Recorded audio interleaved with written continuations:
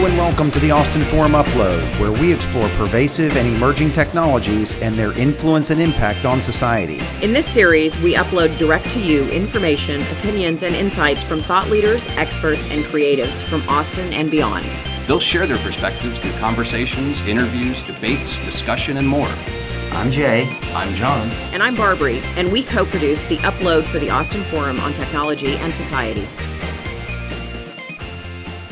I'm Jay Boisseau, and I'm pleased to be here with my co-host, Barbary Brunner. Hi, Jay. Great to be here. And we are very pleased today to have two guests on the Austin Forum Upload, Byron Reese and Craig Wheeler. So thank you guys for joining us. Why don't you tell our listeners a little bit about yourself?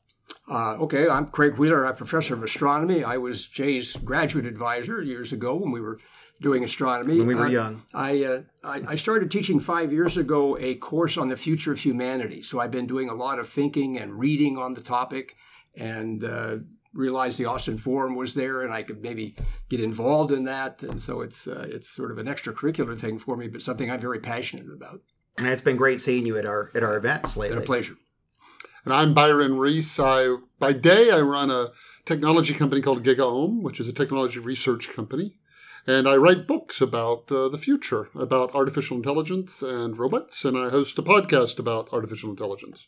Well, I loved your book, and we actually talked to you about it last season on the Austin Forum Upload. And very pleased to have both of you here. Today's topic for our listeners is the tech and the future of humanity. So that is a very broad topic. We will undoubtedly come back to this topic. In fact, we hope to have you guys join us periodically in the future, and we'll probably end up calling this Part 1. And I hope there are many parts to follow. But with that, let's just jump into it. And Byron, you wrote a great book. It was my favorite read of last year on AI and robotics. And in fact, I even loved your historical context. I learned lots of things like that cities are about 5,000 years old and how old fire and language are as technologies and whatnot. So you gave a great backward look to set the stage for where we are now. Why don't you two just first share what is your most exciting area of technology development right now, the one you're most excited about the near-term prospects for?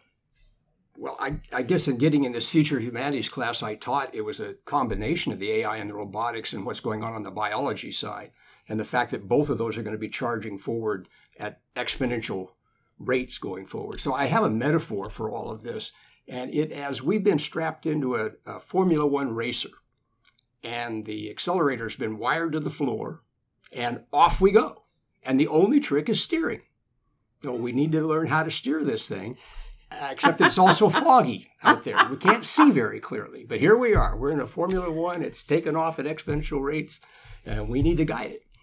I love that analogy. I sometimes remind people that technology increases exponentially in capability, and we still have 24 hours in a day and the same brains every day to try to process information that's getting increasingly bigger, increasingly more complex, and so on. So I love the race car analogy. I have an analogy for that, too, and I was going to try this on Byron at some point. You talk about some of this exponential thing, but my hypothesis that's come out of this class is the rate at which we accumulate knowledge is proportional to the amount of knowledge we already have.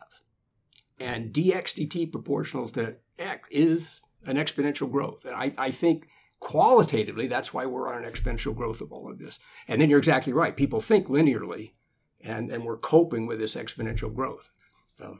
You're the first person ever to bring a differential into the podcast series. Thank you very much for that. That was not an accident. We just lost half our listeners. Okay. Yeah, but Jay nodded his head. He knew what I meant. Well, okay. So let me ask a question that will bring some listeners back in, I've been shot. With this, like Ray Kurzweil has been talking about the singularity for for half a century now, and every day there is somebody who has some sort of scare fantasy out of a 1950s movie about the robots and AI taking over and losing jobs to that.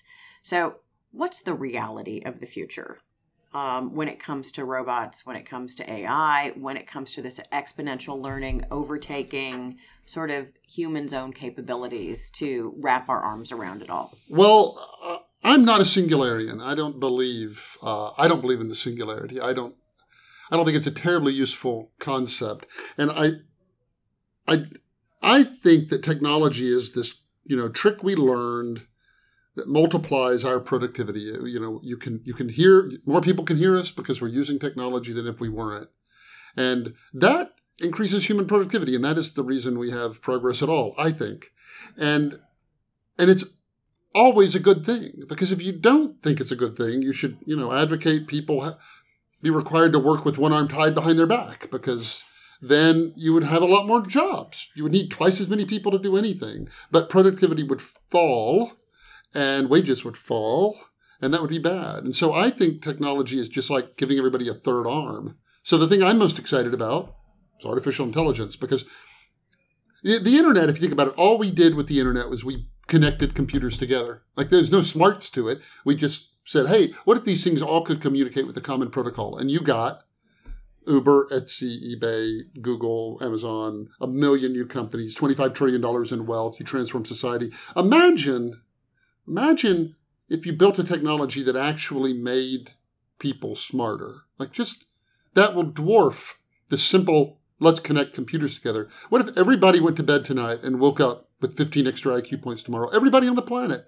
And that, I think, we can't even conceive of what that's going to be. And so that's what I'm excited about. And that's what I think the reality. I believe it is impossible for technology to destroy jobs at a rate faster than it creates them. Like, literally, mathematically impossible. Because I believe there's an infinite number of jobs. Jobs can instantly be created as the minute you take something, like a lump of clay, and you add technology and labor to it, and you make it worth more. And that is a wage, whatever you can make it worth more. And because technology makes you more productive, technology always increases wages.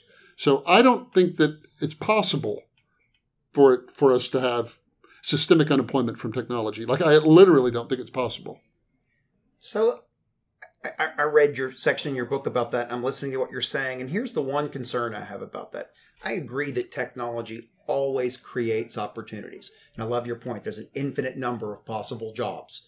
So I tend to agree that where technology often destroys jobs, specific jobs, it creates as many or more. Obviously, our unemployment is doing pretty good right now in the advances of technology. So I guess my one concern is technology, as it continues to change exponentially, which means the absolute amount of change today is greater than the absolute amount yesterday.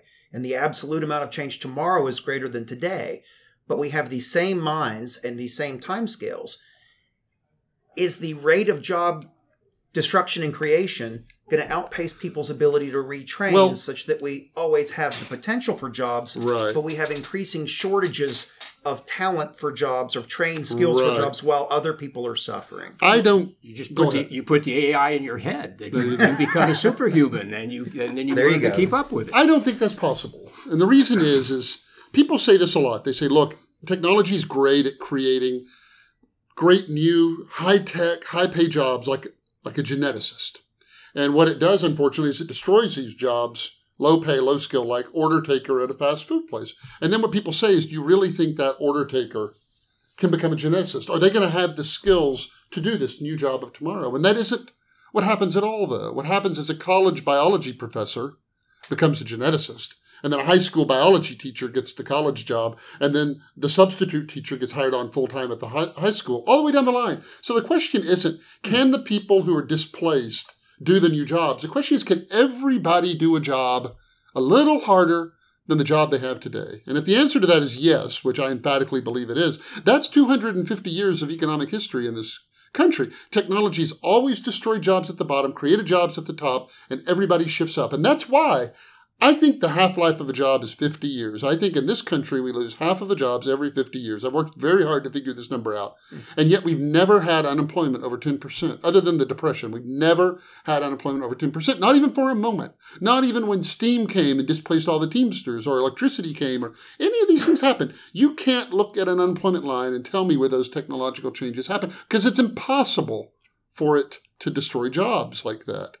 But here's what happens, and then I'll be quiet because I want to hear what everybody else has to say. I'll say just one more thing, which is, if you went back 25 years and said to people, hey, we've got this internet that's coming out, and in 25 years, billions of people are going to use it. What's that going to do to jobs? You would have said, well, the stockbrokers are probably going to lose their jobs, and the and the travel agents, and the yellow pages will go out of business, and the newspapers won't have circulation, and the post office won't deliver as many letters, and you would have been right about every single thing. But you would have never seen any of the stuff that it created. You would have never seen Etsy and eBay and all of that. And so that's the thing, is you can always see what it destroys, and you can never see what it creates. And that gives the illusion that you're going to have a net loss, but it never happens. So all that is true, but I think we still, going back to my Formula One analogy, I think we have to steer this thing in some way. So I don't know that you're advocating a complete laissez-faire, let's just let everybody do what they want to do, that you have to make judgments about whether some of this technology is good for science, good for society, good for people. Is some of it not so good? I think there has to be some feedback. I think conversations like this are exactly what one has to have an educated society. But an example right now that I'm interested in is San Francisco passing this rule that you can't do facial recognition, or the police can't do facial recognition. And it's not a statement that you should never do facial recognition. It's a statement that, wait a minute now, if we start doing this in a blanket sort of way, is that healthy? Or do we need to really understand the implications of widespread facial recognition before we implement it? So it's a little bit just a control on the system is, I think, what I'm advocating, is thinking about it, trying to anticipate it. If I quote a quote that you quoted, predicting is really hard, especially when it's about the future. and that's what we're trying to do, is to get a handle over that, to know how do we proceed in an ethical, socially conscious way. And I'm not sure that will happen exactly by accident without thinking about it carefully. So that's interesting, because it seems that we create technologies and then think about regulating them after the creation and after something has happened. Pretty universally, I would think. and if you think about sort of all industry over all time, it's that industry emerges, it screws things up in some way or another, as well as providing benefits, and then we decide to regulate it. And I think part of what you're talking about, sort of, wrapping our arms around how to steer this, Formula One racing ahead in the fog, without careening off into a bank of trees and hitting something, is an apt one. And, clearly the obvious, there have been multiple conversations over the last 15 years or so about privacy, about rights, digital rights. And Europe has done a very rudimentary job of starting to address that with GDPR. But the U.S. seems to be a slow follower on that. Individual cities like San Francisco can do things like outlaw facial recognition software being used by the authorities. But how do we begin to create the appropriate regulations without stepping on innovation? And what does the future look like when we do that? So as part of the question, are you saying regulations with a big capital R, or are you saying regulations with a small r? Because you clearly don't want to have regulations that strangle all of the things that Byron's talking about, but you can't just let it go wide open either, I think, totally laissez-faire. So where's the balance of that? Yeah, it's interesting. Byron's answer to my question was interesting in the sense that the rate of job creation will be greater, that it's not a question of an unskilled person suddenly getting the high-end job, but everybody moving up. I still have questions about the rate of change and whether some people won't be able to even get to that next level. I certainly believe it at the macro level, what you said. I do wonder if the rate of change is such that at the micro level for individuals, it will get harder even to move up to that next rung as the rungs are moving faster. But I don't have an answer for that. And I love your positivity. The historical data so far bears out that we'll be okay in that regard. But Craig, I like your point that maybe it's not as much an issue of whether people can adapt to the changing nature of jobs as fast as can we steer it as fast as we need to. Because again, same brain, same number of hours in a day, but the implications are much faster. I guess, Byron, agriculture has been around for 100,000 years or 10,000 years, and technology for, digital technology for a matter of decades. Things are just changing faster. Can intelligent regulation that doesn't stifle innovation and job creation, but does protect, can it happen fast enough with our forms of government and that we have. Well, we're going to get farther and farther behind. Because now you got to get the politicians in it. And if anybody's going to be delayed in this, it's going to be I'm afraid, the politicians who... Byron, what do we have historically to go on there that you can use to extrapolate forward? Well, I think the most recent example we have is the internet. It's 25 years old. It has transformed society. And you would still say it's largely unregulated. I mean, we've had to take regulations we've already had to govern existing institutions and kind of put them on the internet. But we haven't kind of wholesale rethought, like what kinds of, who owns your data? Do you own it?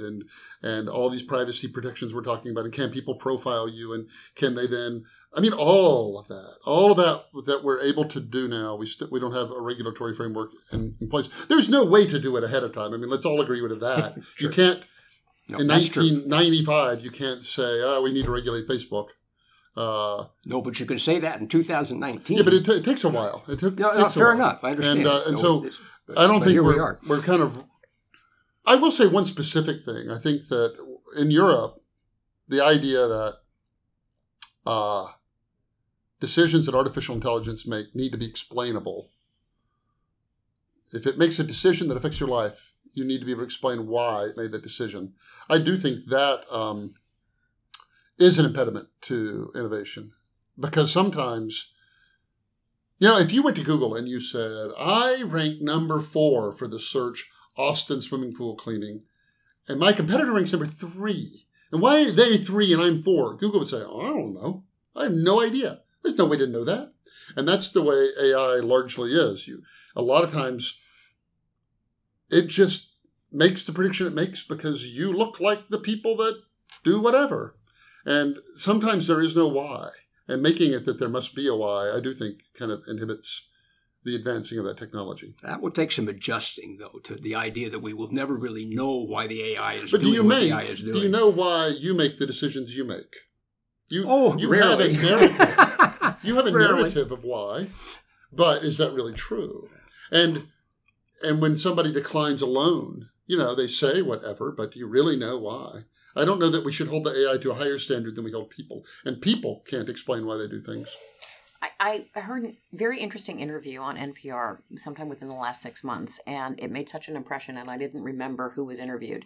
But it was either a philosopher or an ethicist who was talking about the idea of whether there is actually free will. Mm-hmm. And his answer was no, there is not, because basically, if you stack the algorithm of human behavior, of all human behavior in a certain way, which includes all circumstances, all events, all behaviors, all interactions, that if you had two people who had exactly the same algorithm of life, that they would have exactly the same outcome. And I found that very interesting. Now, with Google, we know why someone ranks number 3 in the search engine as opposed to number 4 in the search engine, because they've done their search engine optimization well, which means that they have instrumented their website in such a way and done the right things with their traffic and their branding and messaging to position themselves that way. But that's very, very simple. This is last week we spoke with someone and talked about data and AI and this notion of whether companies, especially where their AI has a critical path impact, should those algorithms be transparent? Should they be available for examination? And I think this again goes back to what sort of the big R or the little r of regulation. Where do we draw the line between needing to big R regulate because people can't small r or are unwilling small r to regulate themselves? My take on that is, I would take issue with you saying we know why one's 3 and one's 4, because in 50 billion pages, Google says this one's 3 and this one's 4. And tomorrow, they may switch, and one may be 4 and one may be 3, and nothing changed. And it's because they have 800 different factors that all play in, and it's all this gigantic mess of a web that has all of these factors and everybody doing these things and people social mentioning these and thousands of things happening every minute that somehow makes that happen. normally the way AI works is it's actually a very simple technology. It says, let's take a lot of data about the past, let's study it and make projections into the future. And that's it. And so all it really says is, based on all of this data in the past, this is what I think is going to happen. But that doesn't mean there's a why behind it. Or think of it this way. If you took an AI and gave it planetary motion, what every planet's done for the last 1,000 years, it can predict where the next eclipse, but it would have no idea why.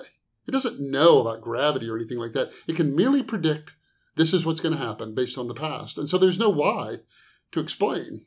And so I just think it's problematic to say when you have to explain why it did that. It's like, I don't know that there is a why.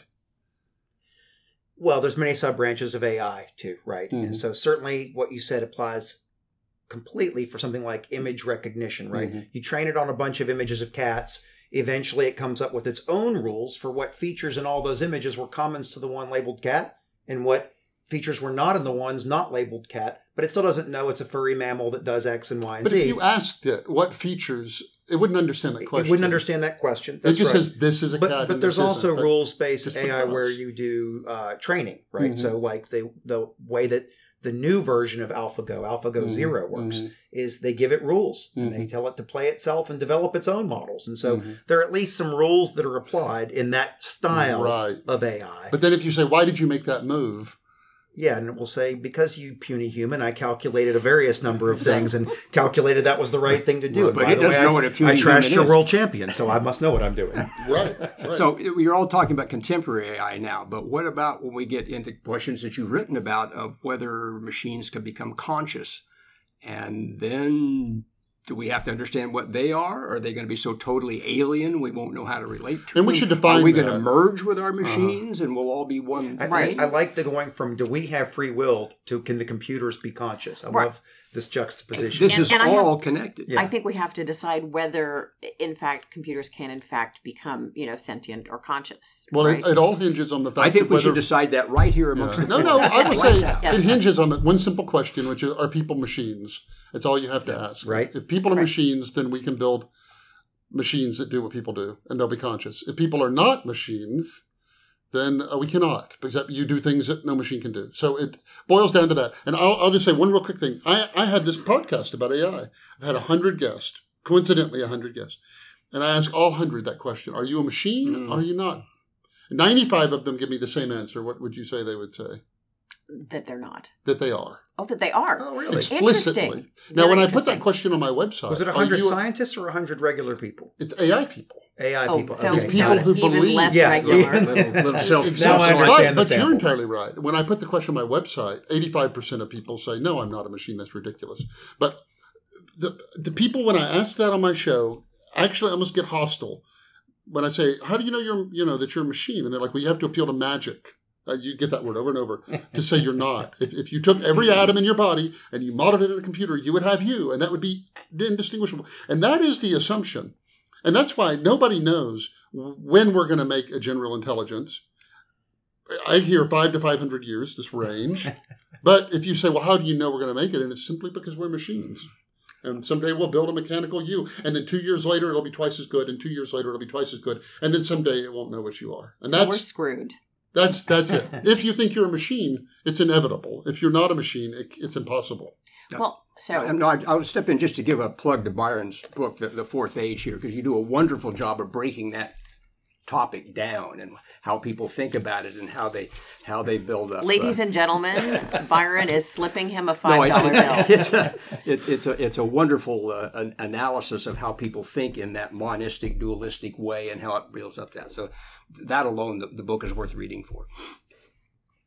So free will. I know the other part of it is that your body tends to make decisions to do things, and then it says, oh, by the way, consciousness, here's what I'm doing. You can measure the latency in that. And so the whole question of free will is... The great Ben Jonson said, everything I reason says we don't have it, but everything I experience says we do have it. Mm-hmm. Well, it sure feels like we have it. But that could be a function of our algorithm, Absolutely. too. It does feel like we have it. So now let's go back to the subject of the singularity, because you said you were not a singularian. It's based on a belief that people are machines. So the minute computers get to a point where they duplicate the ability of the human brain, then they become essentially like us, and we become like them. And we can merge with them because we're machines and they're machines. But if you accept that premise, if you don't accept that premise, then the singularity is impossible. Well, but that doesn't preclude machines from getting better and smarter and faster at this exponential rate.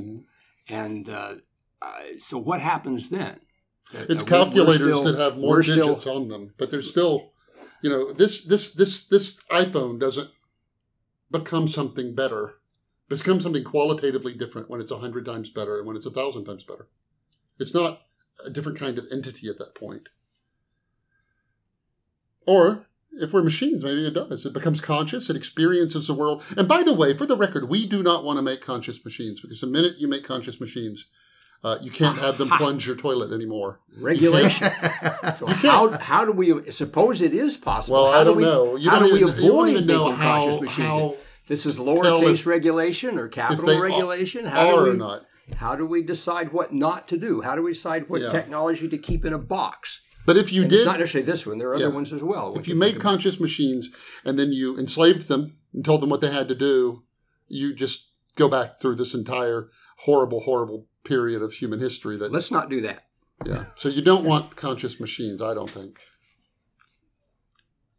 So one way to avoid, there's only two ways to avoid that. One is that it's impossible, and the other way is we somehow collectively as society choose not to have conscious machines, even though it is possible. Given that we don't know how it is that we're conscious, and believing that we don't actually, it's the last great scientific question people know neither how to ask nor what the answer would look like, we would probably develop them accidentally. If you were to ask if plants are conscious, and they share half of our DNA, you would have to say, I don't know. How would I know? And machines are the same way. How would you know if a plant were conscious? You wouldn't.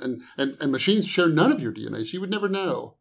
That's the terrible thing. You would have to say that if they ever claimed to be, you would have to give them the benefit of the doubt. At least not until they told you and it was too late.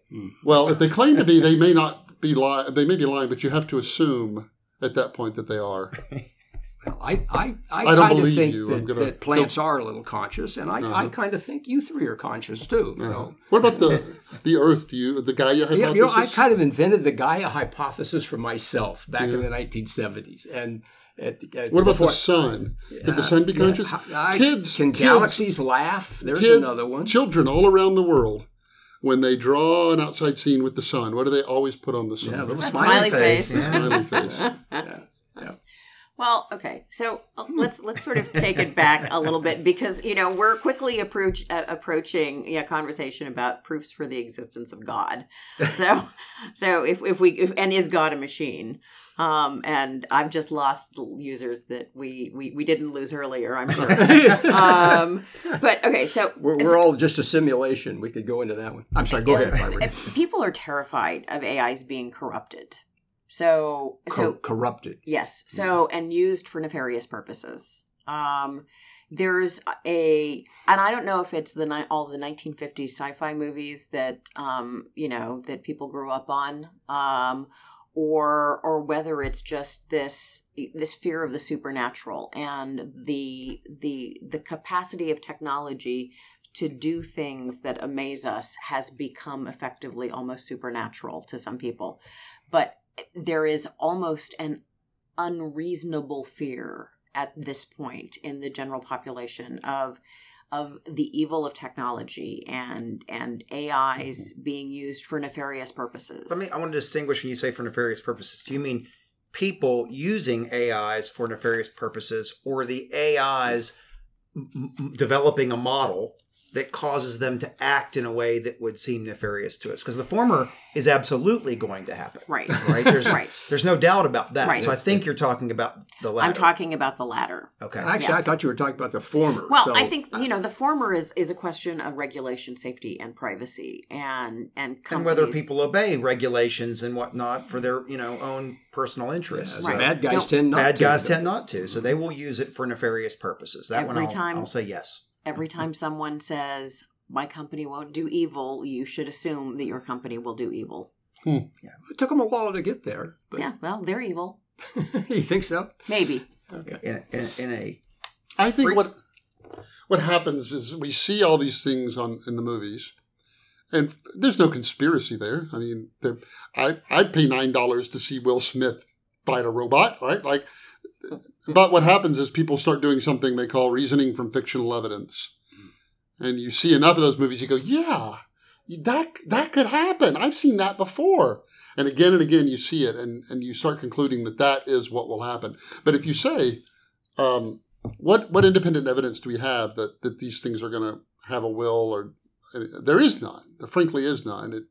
It makes good movies. It makes good Black Mirror episodes. But unfortunately, there's no show called White Mirror that shows you all these positive.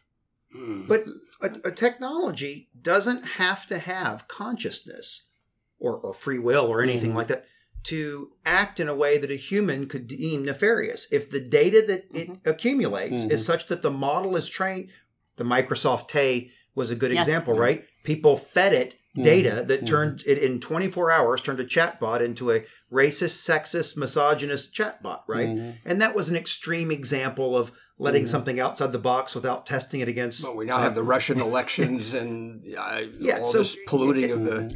It's certainly possible to train an AI that has capabilities and then somebody give it data that trains it in such a way that it makes certain decisions, right? There have even been video game examples of this where they've discovered new rules in video games by doing crazy things. Like there was, I can't remember the name of the video game, but it found that by killing itself at a certain point in the game, it gained a bunch of points and a new life that made up for the one that it had just wasted. And people don't generally think of, self-sacrifice is in my best interest in this game, right? But the AI didn't care. It just was going by the rules it was trained against, the outcomes that it had, and it said this is the right path.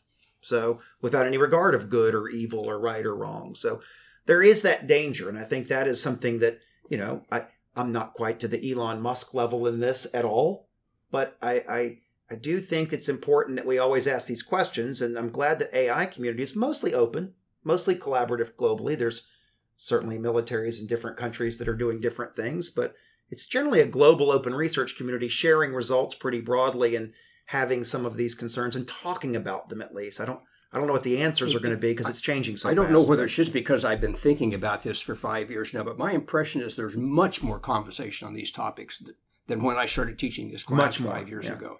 And so that's part of the exponential growth as well. I think that's the healthy thing, is to have this conversation, because there are going to be bad players out there. And so trying to think of what do we do to try to limit that. There are going to be a lot of people who say, I'm developing this technology because I can. And that's going to drive it. That's a healthy thing at some level. But there has to be something that puts some brakes on it a little bit and tries to steer the car. And, as much as we talk about this being a transformative and revolutionary capability, Byron alluded to it earlier, it's also an evolutionary incremental advance in technology. We've been advancing our tools and technologies for a long time, and AI is another capability that we have developed on top of, previous experience and expertise, and it will be used like all other tools a lot for good, for commerce, for entertainment, for this. And, I in my day job, I get involved in conversations with certain people that want to use it for certain national security applications and whatnot. And, in their mind, it would be crazy not to. In their mind, what they want to do is right, even though it's all about conflict in some case. And, that just, what's right in that depends on which side you're on, right? So we have to decide from a society perspective what's right in that, and a legal perspective. And there's going to be a lot of questions as the technologies get more and more capable of doing more and more potential destruction. I guess we solved this with nuclear weapons, with mutually assured destruction fears and whatnot. But I'm not sure where that general limiter comes in terms of the AI capabilities for military and cybersecurity applications. Byron, you have any thought on that? Yes. AI is a particularly trick. And again, to differentiate between a general intelligence, this smart, creative robot that, interestingly, very few people are working on. Probably a dozen entities are working on that. 99% of the money goes into these narrow AIs. I don't know that it is regulatable in that sense for war, because AI has no definition. And so you could say a landmine is a kind of AI. If weight of object is greater than 90 pounds, explode. And then if somebody said, well, we have a new a landmine that has a camera, and it can make sure somebody's wearing a military uniform before it blows up, and they weigh over 90 pounds. That's better, and you're like, oh, I guess that is better. And then somebody says, we have one that can see if they're wearing a uniform and sniff to make sure they have gunpowder near them, like they have a weapon, and they weigh more than 90 pounds. Then we blow up, and that's better, isn't it? All the way up the line, and at no point do you say, oh my gosh, that's a killer robot. And, at no point do you say, no, that's bad. Because there's no clear demarcation. Every step you say, oh, I guess that's better. If you make weapons that kill less innocent people, that's good. And so you can't actually ever say, with nuclear weapons, it was binary. This is atomic and this isn't. I will say, though, to your point, Craig, that I have found, hosting this show, that we only, when the Manhattan Project was underway, people in that project we know were very introspective about what they were doing. And they talked about it, and they talked about the implications of it for good and evil. And I do find the same thing in the AI world. The people I have on my show are all keenly aware that what they're building, like all technology, can be used for good or ill. And they know how it can be misused, how it can destroy privacy, and all of that. So at least we're not healthy, blindly charging forward. We are at least being contemplative as we build these things. I don't know in the end if that is enough, but we aren't blithe to the risks. It is necessary. Mm-hmm. It may not be sufficient. It's absolutely necessary. Well put. Yeah. Exactly. So we are just about out of time. And as we sort of expected when we started this is probably a many-part series. And we ranged over a lot of things today. And we'll use some of this to focus parts 2 and beyond. And for example, I really want to talk about robotics specifically in a subsequent episode. Yeah, and your 5 bullets there, we got halfway through number 1. All right. That's right. Go team. Well, okay, maybe it's a 10-part series. Well, and then there's a separate one on ethics entirely. CRISPR. Oh, we need to do spaceflight. Absolutely. Yeah, so for the listeners, I have on the screen a set of topics to cover today, and Byron's right. We got halfway through the first one. So you can expect this series to continue, but I do want to allow everybody to wrap up with one sort of final thought. And then, of course, we'll be back at you again real soon, I hope. But Byron, you want to start? I'd love to. I mean, we are a skittish species. We come by it honestly. Somebody said, it's better if you, back in the day, if you saw a rock and thought it was a bear and you ran off, than if you saw a bear and said, it's just a rock and stayed put. So we're skittish and we're nervous and it has served us well. There was a point in time where there were just 1,000 or so breeding pairs of humans left. That was it. We were an endangered species, and we made it to here. And so our inclination is to always look at these technologies nervously, and I just think that's great. But we should always be mindful that is, kind of in us, and maybe it's just a rock. It's not a bear. It's just a rock, and it's going to be okay. Well, I'll put an astronomical perspective on it. There's nothing guaranteed except death and taxes, and I'm not so sure about death anymore, which is something we could talk about. But on an astronomical timescale, I will say this with great definite confidence: 1,000,000 years from now, there will be no Homo sapiens. And so, how do we get from here to there in a healthy way? Because there's not going to be any Homo sapiens 1,000,000 years from now.